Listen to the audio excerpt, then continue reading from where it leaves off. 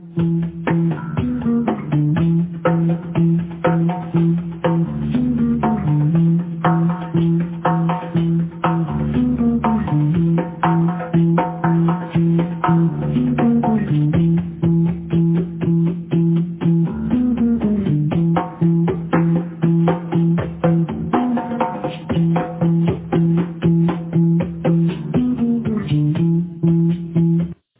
evening. Welcome to Bible study. Good to see everybody. Glad you're here. We're going to get started with some prayer. So let's pray. Father, thanks for another night to meet and another time that we can gather to study, to hear, to listen, for revelation, understanding. Father, we thank you that you're here to teach us. We welcome you into our midst. We ask that, Holy Spirit, you would be our teacher tonight. Ask that we would have just an open heart and mind to receive what you want to pour in. God, I just pray for a free flowing of your Holy Spirit, a free flowing of your words and understanding, a free flowing, God, of comprehension. God, we can take what we hear tonight and apply it to our lives. So, God, I pray that you challenge us. I pray that you would really just lead us into more and more truth. So we give you thanks tonight. We give you praise. And we recognize and we honor your presence here with us. We ask, God, that you be glorified in Jesus' name. Amen. All right.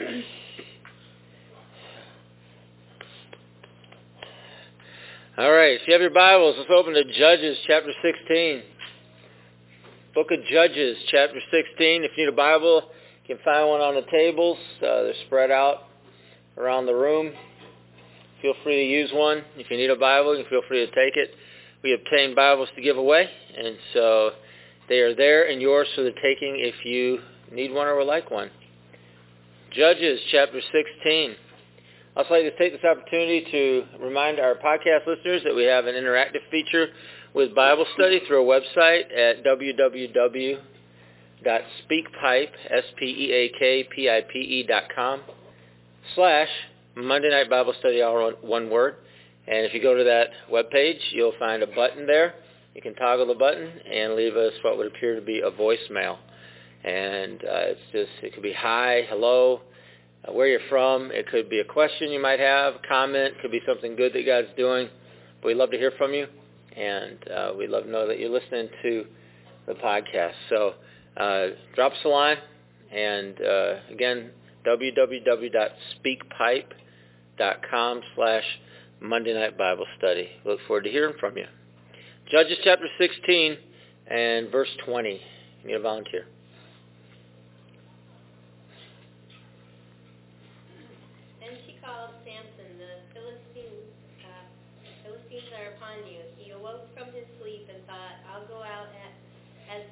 And shake myself free, but he did not know the Lord had left him. All right. So this is about Samson. What do you know about Samson? Why? No. Yeah. He had.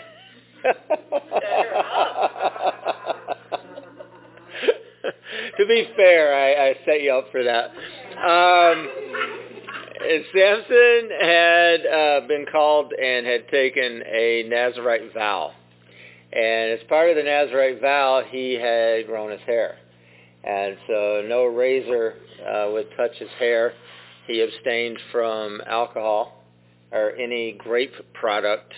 And there are other requirements to be a Nazirite.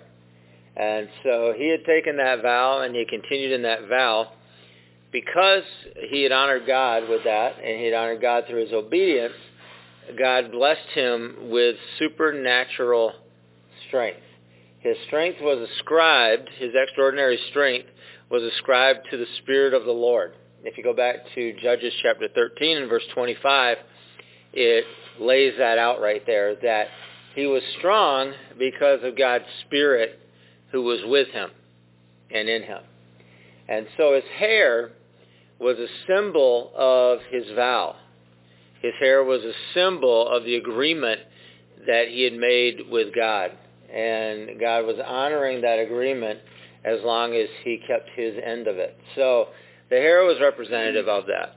And that's why the hair was important. That's why the hair had a lot to do with the story of Samson. So because of that, he had been used to do a lot of just amazing feats. And if you read the story of Samson, you just see just one thing after another that he was able to do, just superhuman, supernatural things that Samson was able to accomplish and Samson was able to do because of all his strength. And so he killed a lot of people, a lot of enemies of the people and the Philistines. And so he had done a lot of works with that. He had just destroyed a lot of the city and works of the enemy of Israel. So there he was, and he had some problems, though. And he had some problems with pride. And he had some problems with a woman in particular, named, anybody know? Delilah, right. And so he couldn't seem to escape this. And what's interesting about the story of Samson is that he knew that she was trying to ruin him. Because how many times had he woken up to find the Philistines upon him?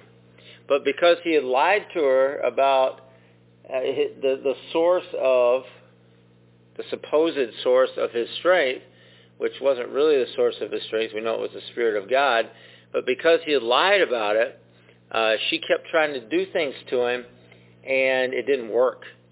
But understand, like if you were to put yourself in this story, and you were watching Samson, like you cared about Samson, and you were watching the influence that Delilah had over him, I want you to think about that for a second. I mean, she kept setting him up and calling the Philistines, who were her people. And he would wake up and they'd be on him to take him captive, and he would just beat him or whatever or kill him. And then they would leave him alone, and then she would beg him and beg him and beg him, and then he would give her a different lie as to the source of his strength. So all these things that he was lying about over time. Now, what would you think of that? I mean, think about that for a second. It's like you're watching this guy. You know he's a powerful man. You know that God's with him. You know that he's the judge of Israel. You know that, I mean, as far as Israel is concerned, there was no one that they followed any greater than their judge at this time. So there he was.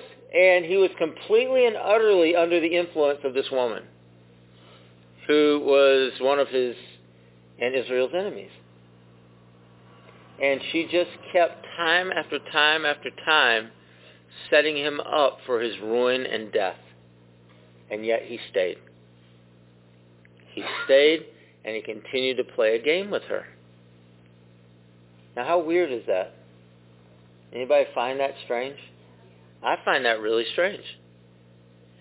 And it speaks to his pride, is what it speaks to. And then she had also given away a riddle that he had. And she had got the answer out of him, and he gave her the answer, and she gave that away, and he knew she did it. He knew it. He knew that she'd given away a secret. He knew that she'd given away his riddle that he had. He knew that she was trying to have him captured and killed, but yet he stayed. He stayed.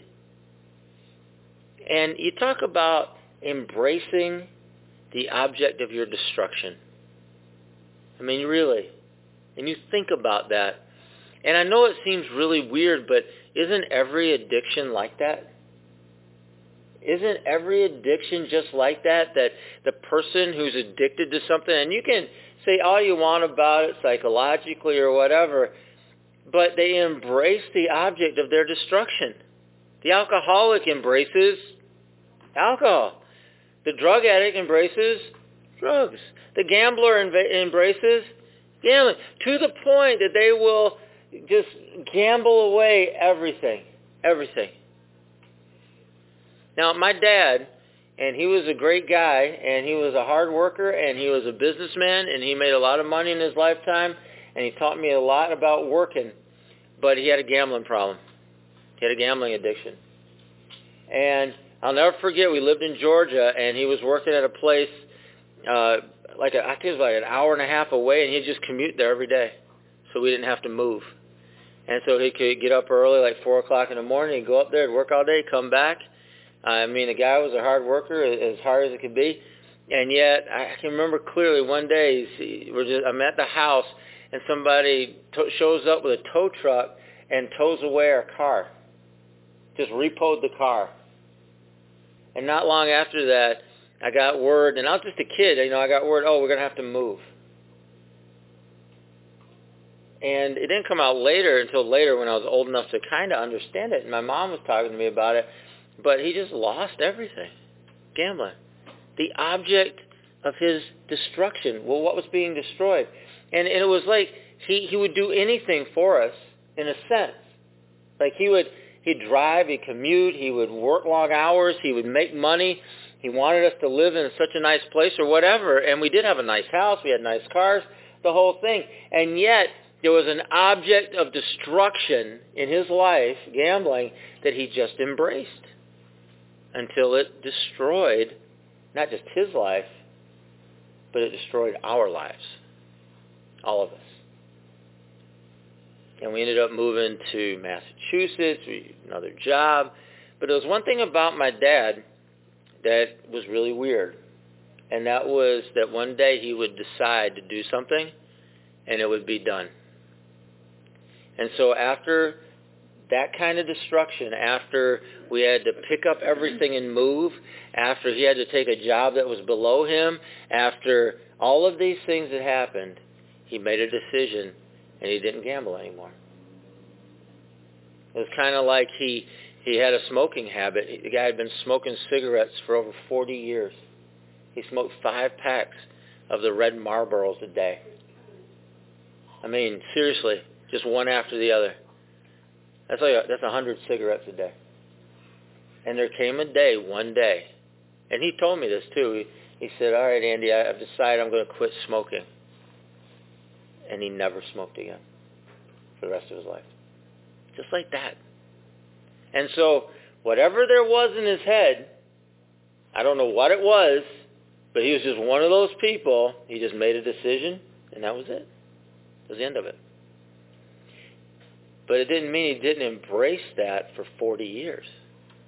And ultimately, he died of lung disease. It didn't mean he didn't embrace it forever, how long he was gambling, and ultimately, it cost his family everything until he made a different decision. But that's just him, right? I guess. But I want you to understand that we look at Samson, it's like, how does this happen? And it's like, right, how does it happen? Well, how does this happen? How does this happen to people you know and people you love or people that you've come across? How does it happen? How does it happen that an addiction, how does it happen that certain decisions like that people will embrace the object of their destruction until destruction comes? And sometimes even afterwards and right through it. How does it happen? Even if you know it's killing you. Right?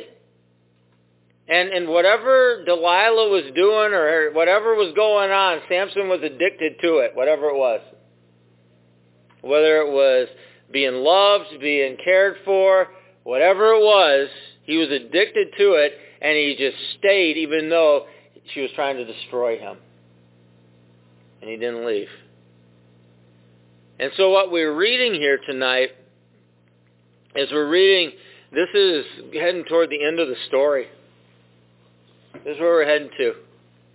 This was toward the end of the story of Samson and Delilah. And what you read there was that Delilah wakes him up and tells him that the Philistines are upon him. Because they were. And then you see what happens to him.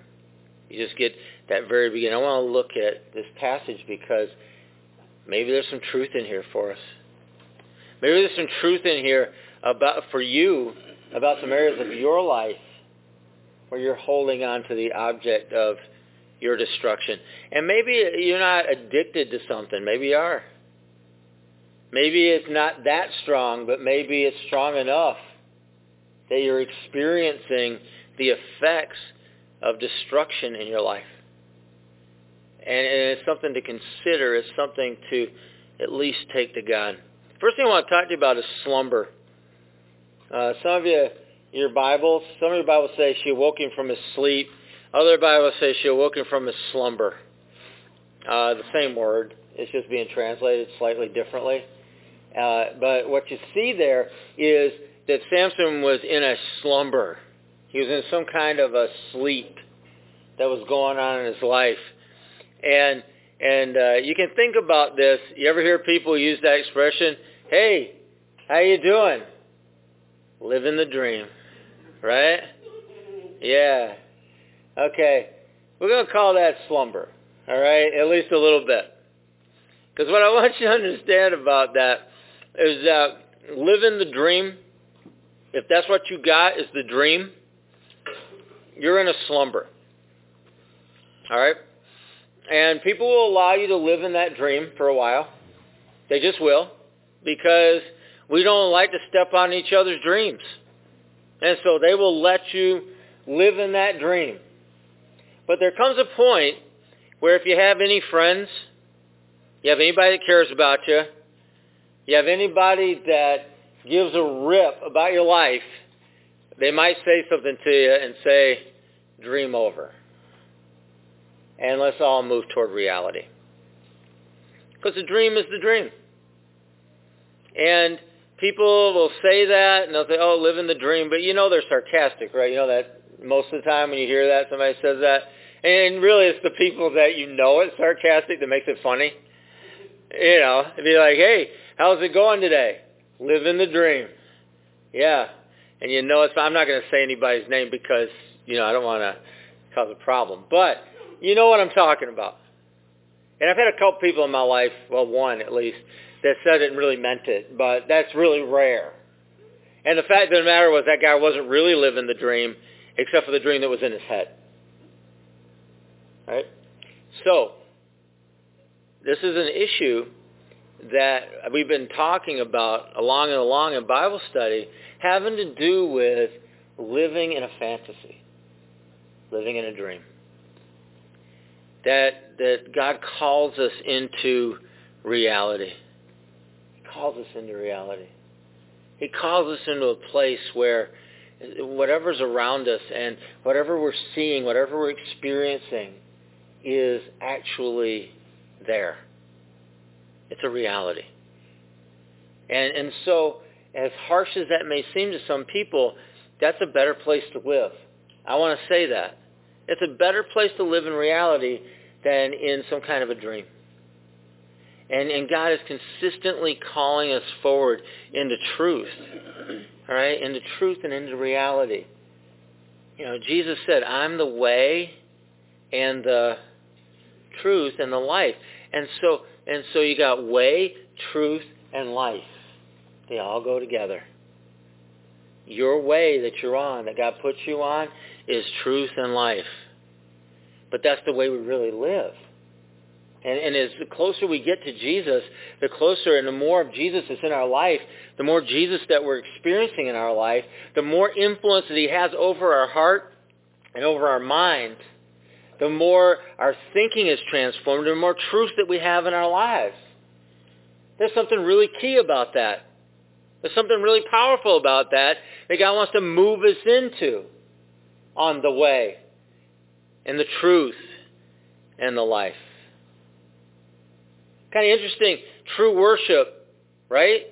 Spiritual worship, what God calls us to in worship, right, is to worship in spirit and in truth. There's a reality to it. There's an absolute reality to the worship that really means something. There's an absolute reality to any worship that's going to matter. It's not some fantasy place. And I don't know that worship, that we're supposed to create a fantasy atmosphere. in our worship. I don't believe that. I never have believed that. Worship, to me, worship is the best thing that we can do is open up a door for people to worship themselves. Like in their own self. I don't mean worship themselves, worship God, of course, but worship individually.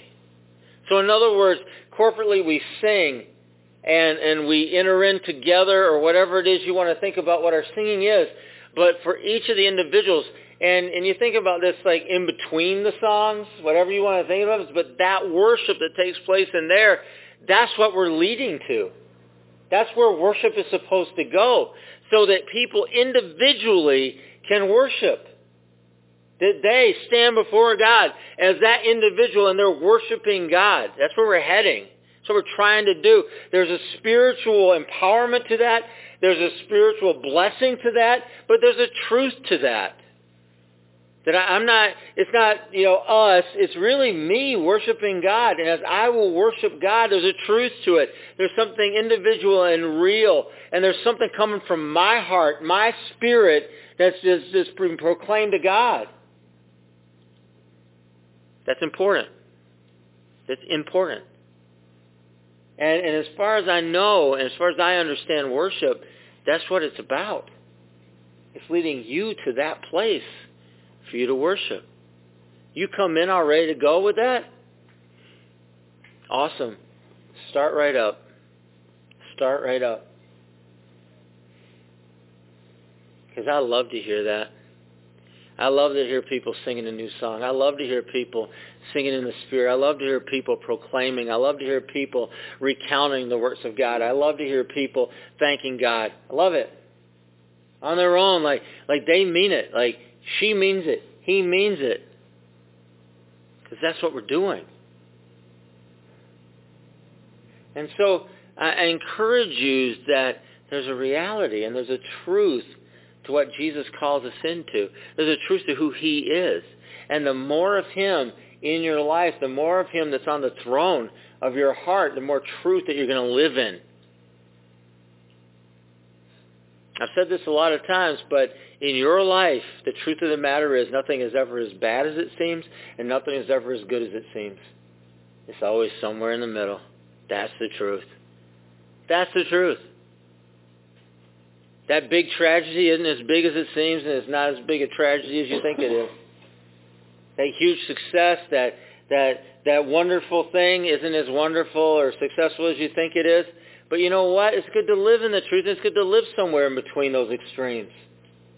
God didn't call us to that. He just called us to live our lives in truth. And that's a good place. It's a good place. I mean, the Bible doesn't have a lot of good to say about big swings. It doesn't have a lot of good to say about being tossed to and fro on the ocean by every wind of doctrine. It doesn't have a lot to say, good to say about us being tossed like an ocean or being like the waves of the ocean. No, not a lot of good. But there's something to be said about peace. There's something to be said about calm. There's something to be said about an even keel. That's a good thing. So when Moses, and we're going to come back to this a couple times, when he came down from the mountain of the Lord and he had been in God's presence, you remember there's some feature about him that everybody noticed. Remember what that was? Yeah, his face was shining. Yeah, he had that presence of God, that glory of God on him. All right? And they all noticed it like, it's weird. And it scared them at first. And Moses made them come near to him. But Moses didn't realize he was glowing, that his face was shining. It just was.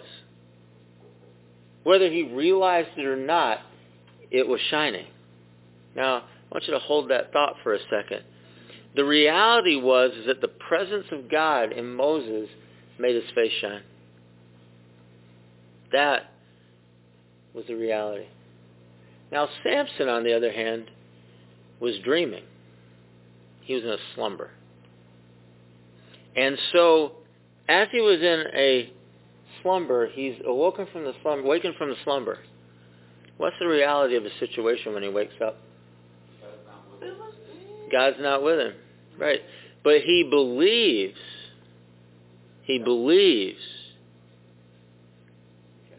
that God's with him and he's still the same strong guy that he was.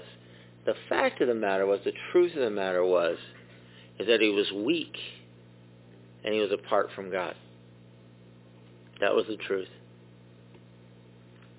So you had Moses, on one hand, who was actually in the presence of God, who came down from that mountain in the presence of God, and whose face was shining in such a way that everybody could see it, and he didn't even know it. Okay? Let that rest. And you have Samson. Now Moses is fully awake and aware. Okay? Samson's in a slumber. He wakes up from the slumber, thinks he's in the presence of God, thinks there's a supernatural manifestation of God through him and his strength, thinks he's going to just continue on doing the same thing he was going to do, when in fact, the reality of the situation, the truth of the situation is that he was weak and apart from God. Now, two different situations, two different people. One's awake, one's slumbering. One's living in truth, one's living in a lie. There's a big contrast going on between those two. That there is a false security when we flatter ourselves. And I'm just going to let that hold on that, because that's what pride is. Pride tells you everything's okay. You're awesome. You're just awesome. You're the best. And Samson, maybe he woke up from that slumber thinking, man, I'm strong. I'm going to take care of these guys. This is no problem. Now, why would he think that? Well, he'd been that way. But he wasn't that way anymore. But he didn't even know it. He was living in a lie, but he thought he was living in the truth. You know, when you wake up, it's hard to know what's changed around you when you first wake up. You know what I mean? It's like you're sleeping, you wake up. What do you expect when you wake up? Well, you expect things the same way you left them, right? Clear driveway. Yeah, it's like, whatever. You wake up, it should be the same as you left it. I mean, that's what I think. You know, At least. yeah, at least. So like, if you wake up and something's different than the way you left it, that's unsettling. You don't expect that. Like, I'm kind of weird if I wake up and somebody's moving over the top of me. I sometimes have a reaction to that. Yeah, because June started letting that stupid pug dog sleep up on our bed. And so sometime during the night, Garrett comes home and comes in to retrieve his dog. And so I hear something, I wake up, turn over, and some dark figure is looming over the bed. I don't like that. I don't like that at all. All right? And so that creates a reaction because it's different. Now, Samson is slumbering. So he's sleeping, he's slumbering. Delilah yells out, Samson, Samson, the Philistines are upon us. Boom, he wakes up, expecting things the way they were when he went to sleep, expecting things the same with him, same things were around him are the same as when he went to sleep, and he finds out something has changed. How much has changed? A lot for him. The Philistines were there. They weren't there when he went to sleep. He's weak. And so, and if you read the verses, he proposed something in that verse, and he determined in his own mind to do something. And the fact was he couldn't do either. I mean, he could propose it and determine it, but he couldn't accomplish it. He wasn't able. He wasn't able. And he didn't even know. So he had his plans.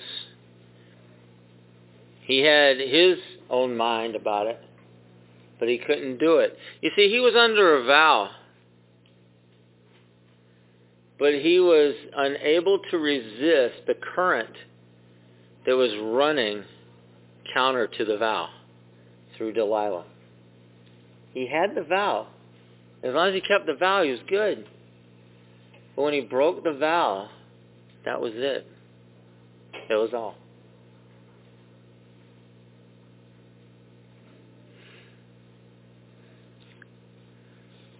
So I want you to think about the nature of slumber. The church has used the illustration of slumber a lot. Anytime you hear terms like great awakenings, that whole idea is that a nation falls asleep. Whether it be nation of Israel, United States, England, European country, African, China, wherever, South American, Central American, whatever. But a nation falls asleep. And at some point in their history, the gospel is preached in such a way, and the Spirit moves in such a way, that people en masse wake up from a spiritual slumber. And they begin to see things the way that God sees things. They begin to experience things the way that God intends for them to experience things. They see themselves for who they really are. And so great awakenings lead to people repenting. Great awakenings lead to people coming into a relationship with Jesus. Great awakenings lead to people making different decisions with their lives.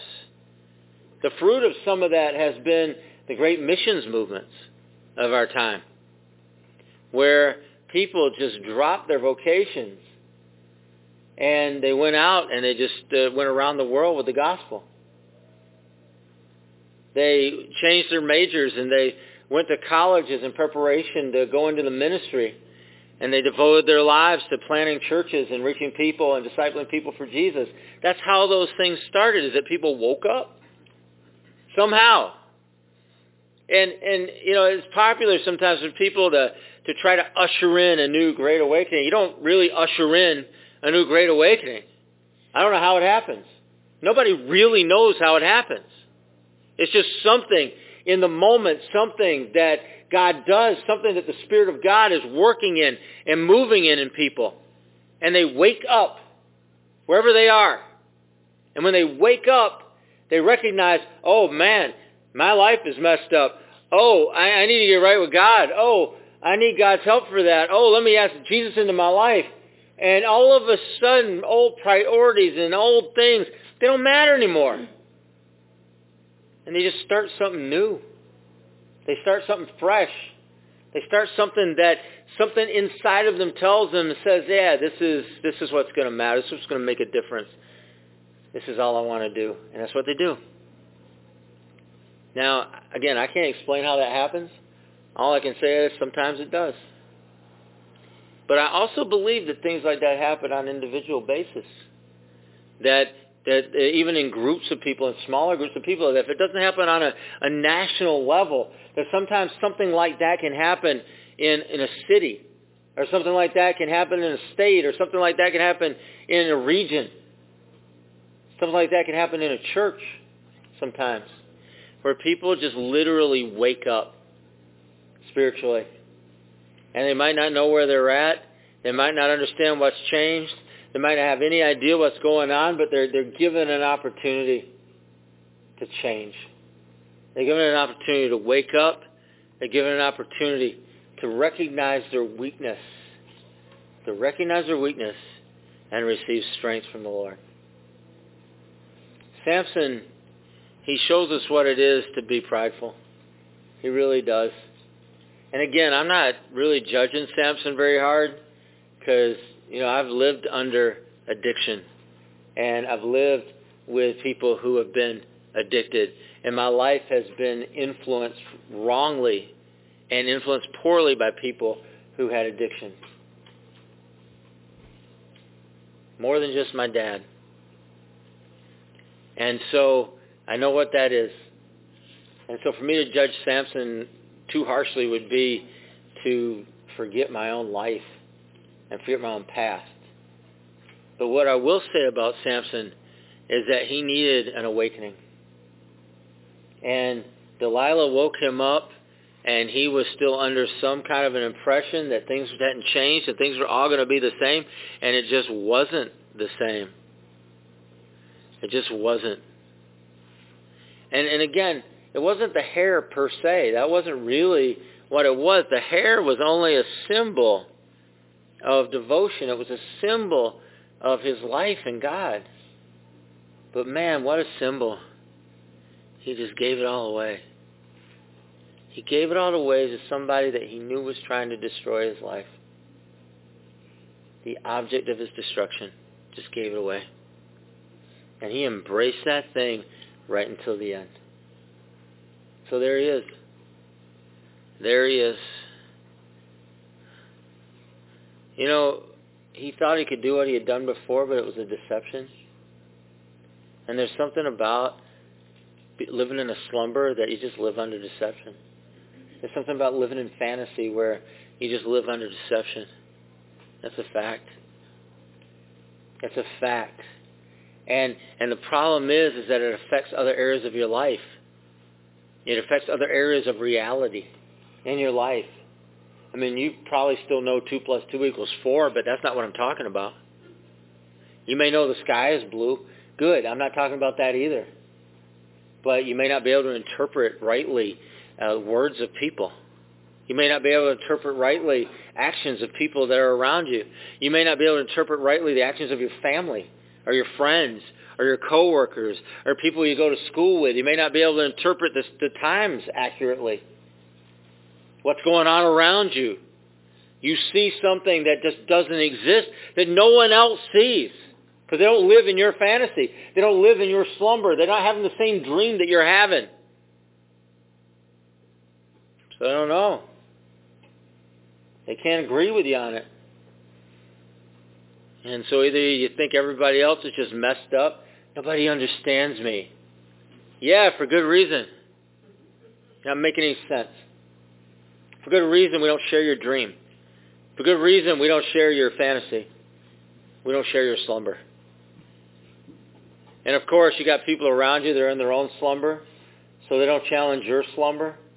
Follow me? You follow me? You're in your own slumber, so you're challenging somebody else's slumber. Really? How? How? How do you effectively challenge someone else's slumber without putting your slumber at risk? Right? Let's say you can see something's messed up in somebody else. Well, if you start talking about what's messed up in their slumber, you're putting your own slumber at risk. Who wants to do that? You live under the deception of the masses, man.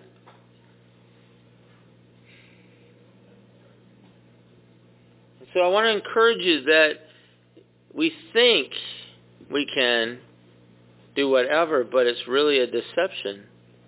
And hear what he said. Read that verse with Samson. Read it. It's like, I will do this. I will do that. I will deliver myself.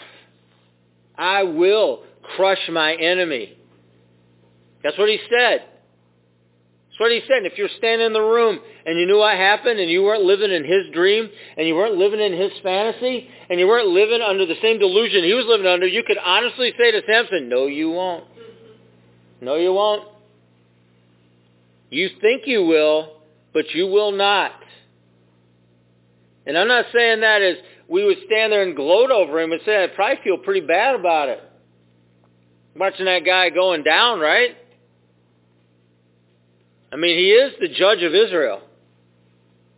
He is their leader. And he was about to go under the hand of their enemy. And they were going to do with him as they pleased. Because he had messed them up for years.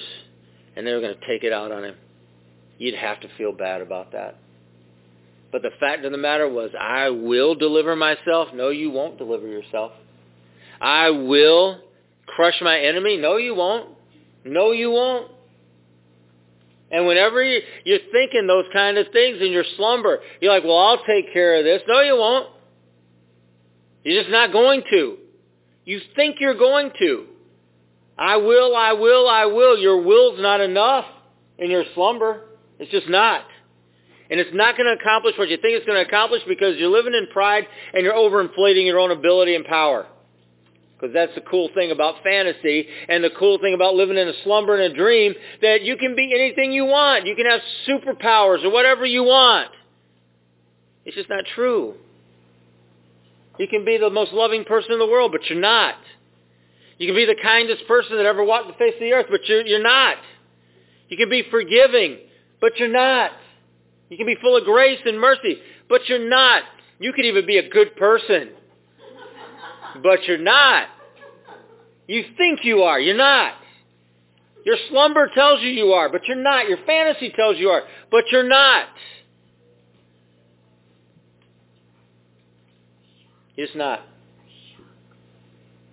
And I could give you example after example after example of people living in a fantasy, living in a dream, living in a slumber, wasting their time and effort and resources on nothing. Nothing. Absolutely nothing. And they do it all the time. Do it all the time.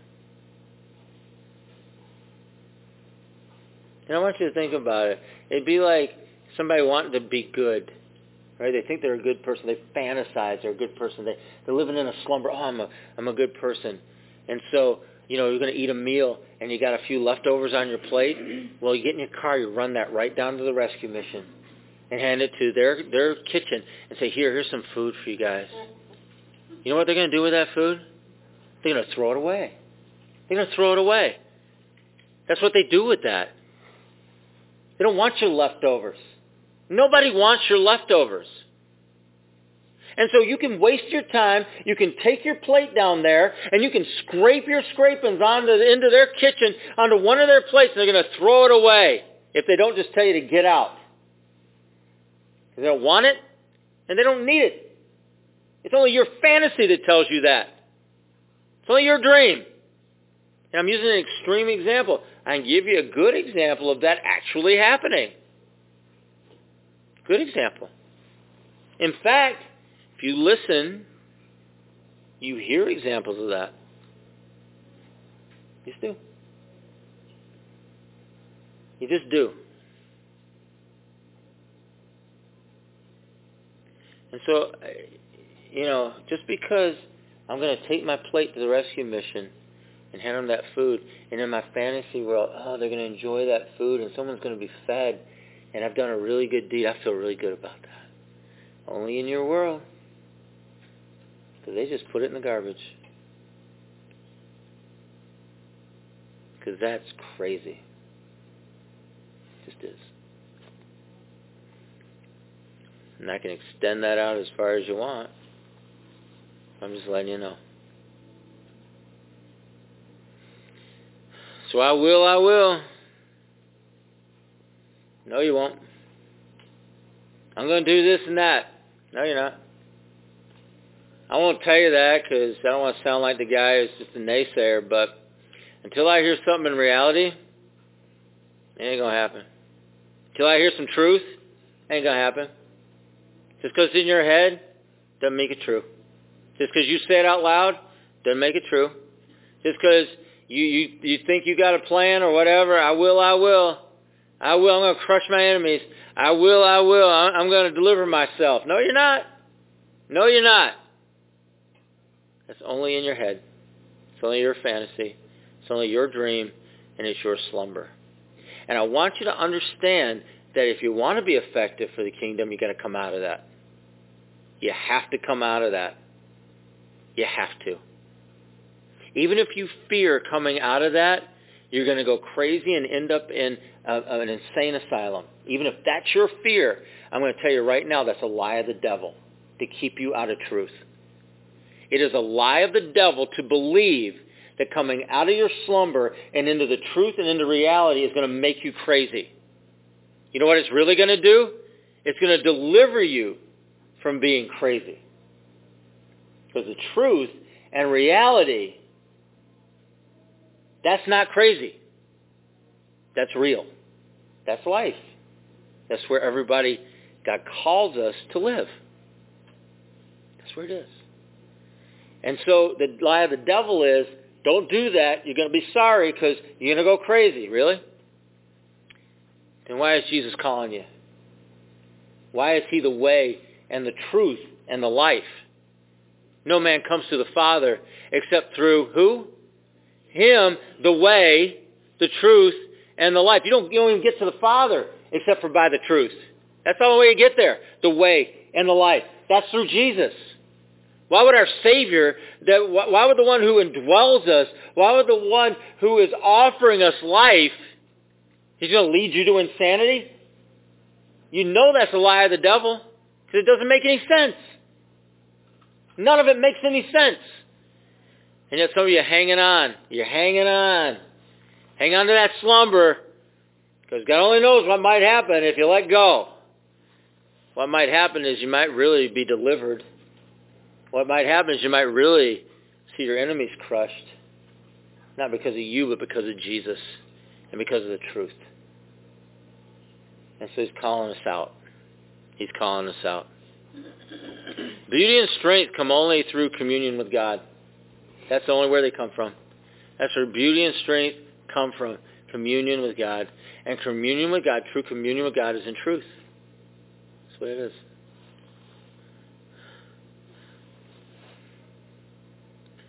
I read a quote as I was preparing for this. I wrote it down actually.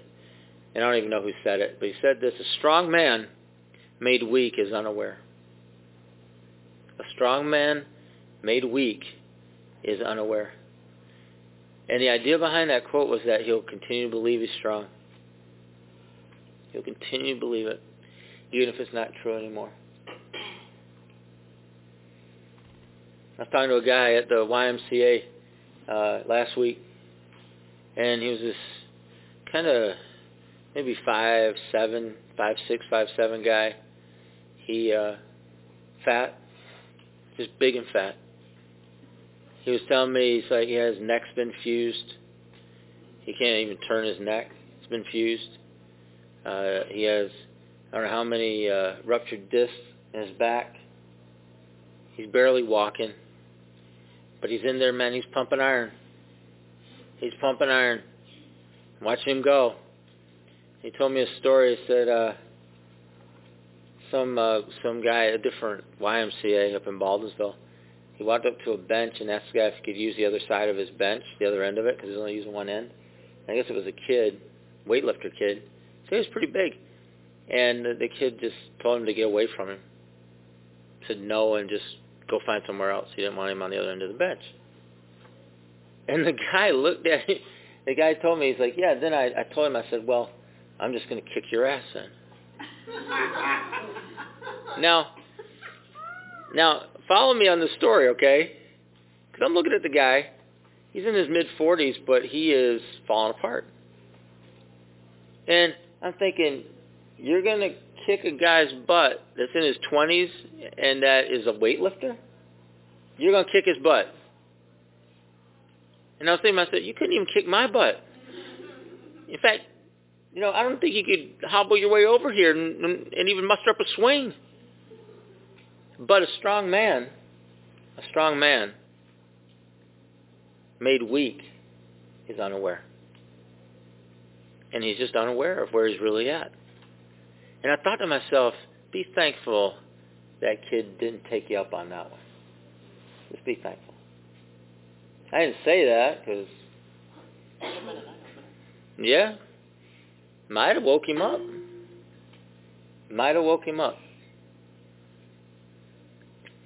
But as it was, he stayed asleep. And I had no good reason to rouse him. None.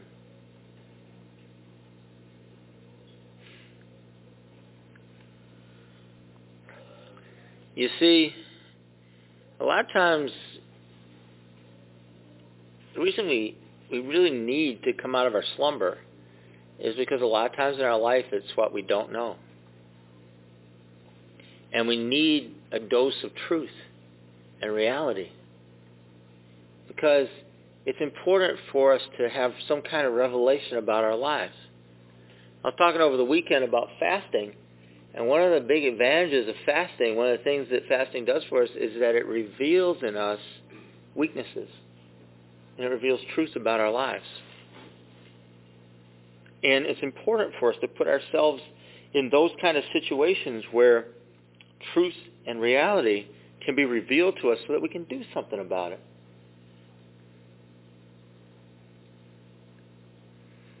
You know, it's kind of a charm of childhood that we just kind of live unaware.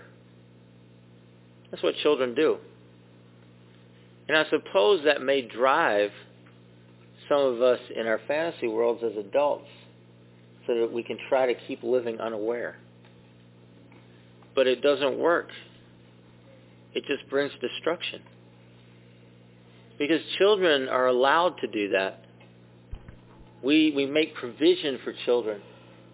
I mean, you know, like kids believe in all kinds of stuff, and we don't even really have much to say about it, do we? In fact, we encourage some of it. Kids believe in stuff like the tooth fairy. And the tooth fairy is encouraged. We put money under their pillows. And you think about, like, you know, Santa Claus and the Easter Bunny and stuff that kids believe in. And we just allow for it. They're kids. You're not a kid, though. Well, except for the kid. But you're adults. You're adults. We can't keep living there. God calls you out of that. I mean, after a certain age, we just got to grow up. After a certain age, we got to become aware. And I do want to say that we can safely lose ourselves in Jesus, but that's the only place. Because he's the way, and he's the truth, and he's the life. So the only place I know of that's safe for me to lose myself in is him. If I'm losing myself in something else, that's unsafe fundamentally. If I'm even losing myself in my own mind or in my own thoughts, that's fundamentally unsafe. The only place I can lose myself, truly lose myself, is in Jesus. Because he's the truth. He's safe. And so as adults, I want to call us to be awake. As adults, I want us to call us out of whatever fantasy we may have of childhood bliss, because those days are over. And they are rightfully over. That we are called into a reality, and we're called into a place of truth. And so I put that call out tonight. I mean, Samson, he had what you might call a rude awakening. Because he gave his heritage away. He gave his faith away. He gave his relationship with God away. He gave everything away in his slumber. And I would encourage you to make a decision before that happens in your life. I mean, he eventually came back, didn't he? Blind in both eyes, tortured, chained, mocked, laughed at.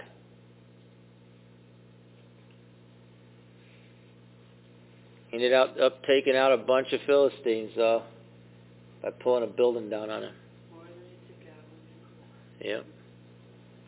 He had to die to do it, but he did it. He came back. And so I want to encourage you, before you get to that point, or if you're at that point, let's wake up. And I just want to pray for you quickly. I want to ask God to wake us up. And like I said, it's awesome when it happens to a whole nation, but I ain't praying for the nation tonight. It's awesome when it happens to a city, but I'm not going to pray for the city tonight. I'm just going to pray for us. Because we're here. We're here. And wherever else in the world that people are listening to this, you're where you're at. Father, I thank you that you're the truth, that Jesus is the way, the truth, and the life, and that he is the way to the Father. I thank you that that's what you have chosen, and that's how you've chosen for us to live. I pray for a call to go forth, a call into people's hearts, into their minds, deep into their spirit, to wake up out of their slumber, to wake up out of their fantasy, to wake up out of that place that they're dwelling in. For whatever reasons they're there. And I call through the fear, I call through the lies of the enemy, I call through the deception and the darkness of the enemy, I call into the deep places, and I call people to be awake in the name of Jesus. And I call them out of their slumber. I call them into truth in Jesus' name. Come on out. Come on out. Don't be afraid. Don't be afraid to come out. Come out of deception. Come out of lies. Come out of that fantasy place. Come out of that dream. Come out of that dullness. Come out of that slumber. Come on out into the truth, into reality. Because this is where God wants you. Come on out. Thank you, Lord.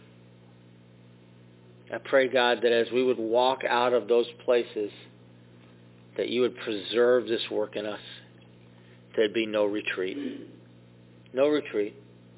But you would preserve this work of truth in us. That, God, we would dwell in your truth. We would dwell in your light. We would dwell in your life that you have for us. And for some of us, it may mean to reprioritize some things. For some of us, it may mean to repent of some things and change some things in our life.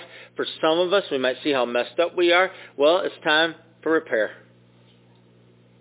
I pray you get to it, God, on our behalf. Thank you for your grace and mercy.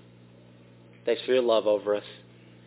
Pray that you would fix us and heal us and repair us and prepare us for what lies ahead. New vision, new power, new call, new days ahead. Give you thanks, Lord. Tonight we give you thanks, honor, and praise in truth. We ask it in Jesus' name. Amen. Amen. Good to see everybody tonight. Thanks. UCF of Syracuse is a relational gathering of diversity in action. Economics, education, employment, background, and culture span the spectrum as we gather for the purpose of life in Christ. You know, me and Christ are homies. That's good. He's really cool, you know. We super close, yo. Your homeboy? Yeah. All right. Anyways, so musicians, writers, painters. You know, my cousin's a painter. Yeah? What do you paint? Houses. Oh, man. My cousin, your cousin should hook up. Yeah. So, yeah, painters and other artists express their work through the body of life of this faith community, like the comunidad. Yeah, so there's a lot of people. Yeah. No. Started in 1997. That's a long time ago, yo. That's back in the day. That was before I had my eyebrows tattooed on and everything. I remember that. Mm-hmm. Yeah. As an outgrowth of chaplaincy of Syracuse University, UCF continues to gather in the Westcott neighborhood of Syracuse. Oh, me and my homegirls, we walk up and down there all the time. I know, that's our hood. Mm-hmm. So it's in Syracuse, New York to share the love and hope of Christ. Again, we homies. You know, yeah.